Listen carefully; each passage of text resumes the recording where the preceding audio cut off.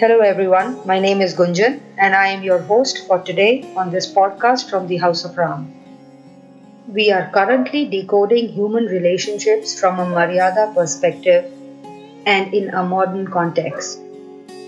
In our last episode, we looked at the parent-child relationship, and in this episode, we will look at the sibling relationship by looking at the various examples given in the Ramayan.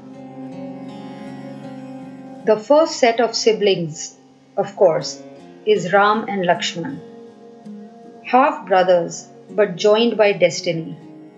If we look at the relationship, we see Lakshman as the right-hand man. There is immense love between the two. Ram appears to reciprocate this in full. Lakshman accompanies Ram in all his adventures and endeavors. He accompanies him even where he has not been asked to or expected to. He volunteers to go with Ram when sage Vishwamitra asks only for Ram, and of course later to Vanvas as well. It appears to be a relationship which is based on faith. It is a brother who believes in the goodness of his elder sibling, knows that Ram will make him a better person, protect him from his own shortcomings like anger and inherent distrust of people. Such love and devotion for a sibling who one believes is worthy of it has obviously been given an approval in the Ramayan. In my view, where Lakshman does not showcase any independent intellectual capacity of his own and is fully dependent on Ram's intellect to guide him, Bharat, on the other hand, does appear to be a man who thinks independently. He showcases his ability to discern the right from the wrong, be it his rage at his own mother or accepting that in the scheme of things, Ram has been wronged. He tries to make it right, but when faced with Ram's resolve, he has the ability to find a solution which answers all the concerns and dilemmas. He takes Ram's padukas back to the kingdom and places them on the throne. Resultantly, Ayodhya gets Ram as the king. The enemies of Ayodhya do not get aggressive, as Bharat, as the regent, still guards its borders. Ram gets to continue with his resolve, and Bharat earns the love of his people and respect of his peers. A graceful solution to every problem. A sibling does not have to be physically present or in physical proximity to do his or her bit. Love, faithfulness, loyalty, and support of a sibling can be felt by his or her will, intent, and actions. Such a sibling has also been approved in the Ramayan. The next set is Sugriv and Bali, the Vanar brothers. The story I am sure everyone is aware of, and if not, it's a fairly simple story that can be read anywhere over the internet. The gist being that a small misunderstanding, when fanned by an inherent distrust and a negative outlook, can be destructive. The analogy here can be the incident and the story of Ram and Bharat. When Bharat arrives in Ayodhya and realizes that Ram has left for his Vanvas, he actually gathers his army and every relative that he can think of and proceeds to the forest to try and convince his brother Ram to give up his resolve and come back and be the king of Ayodhya. Lakshman, who is standing guard outside his brother's cottage, sees the army from a distance and instantly concludes that Bharat was an aggressor and had come to finish Ram. It was Ram who at the time chose to go by trust and refused to prepare for battle as Lakshman wanted to. Did Ram know Bharat that well?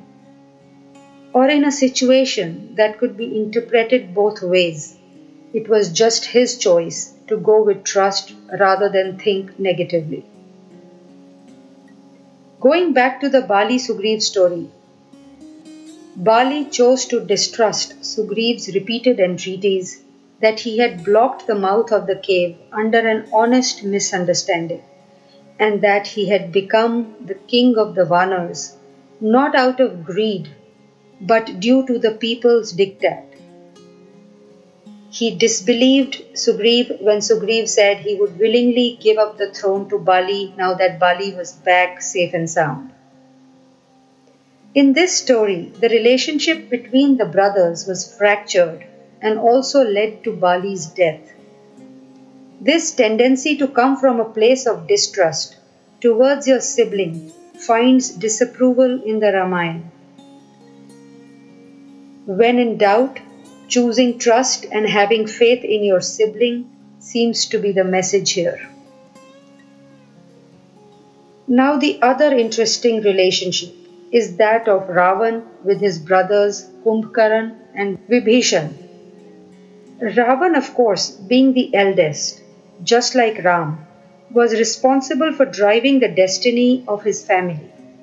There are different versions of how Ravan led his family from the social margins to the wealth and greatness that the Asura race achieved under his leadership. He was gifted, well-read, handsome, educated, a Mahapandit, and a respected one at that. But once the kidnapping of Sita episode began, both his brothers Kumbhkarn and Vibhishan are said to have warned him of the consequences of his acts. The only difference was that Vibhishan was vocal and wanted to take a stand to prevent the destruction that he knew was coming. This earned him exile by Ravan. Kumbhkaran, on the other hand, did give his opinion but did not really rebel. His faith and loyalty to Ravan was coming from a filial love and respect, and he gave up his life fighting for his brother's cause. While the Ramayan accepts Vibhishan's choice, it does so grudgingly. The Ramayan and also the Ramcharitmanas talk about Vibhishan's conduct as a good act, but he does not get a truly good person tag.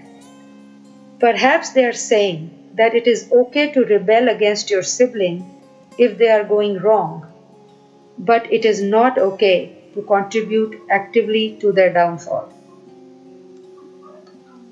Kumbhkaran, of course, does not find approval. Assisting a sibling in a wrongdoing is obviously not acceptable.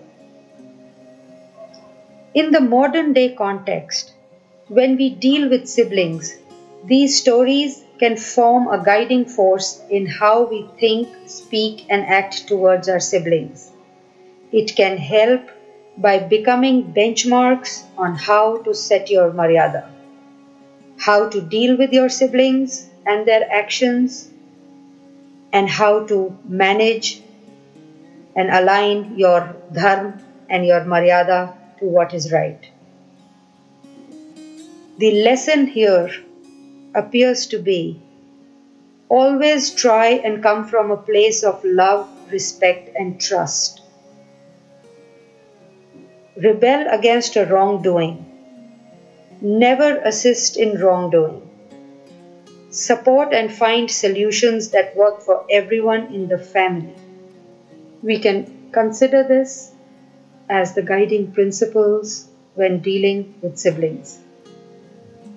Why should we be a Bali or a Kumbhkaran when we have the potential of being a Bharat or a Ram? Today, I would like to leave you with another sibling story to reflect upon, and that is of Ravan and his sister Shurpnakha. While there are many versions of this story, I am choosing this one. When Shupnakha arrived at Ravan's court with her nose and ears bleeding, she tried to invoke Ravan's pride by saying that by insulting her, Ram and Lakshman had actually insulted him, and he must avenge this insult. Ravan apparently did not rise to this, as he knew what his sister was capable of, and she probably invited the trouble. It is said that at this time Shupnakha changed tack and told Ravan about the peerless beauty of Sita, and that a woman that beautiful belongs next to Ravan and Ravan alone. Once his lust was aroused, the chain of events just happened, albeit riding on the pretext of Shupnakha's insult. What does this story say on the acts and relationship of a sibling? Do reflect upon it and see if you can decode the message here. Thank you for listening. This is your host Gunjan signing off on this episode from the House of Ram. If you would like to write to me, I can be reached at gunjan@thehouseofram.com. I look forward to seeing you soon.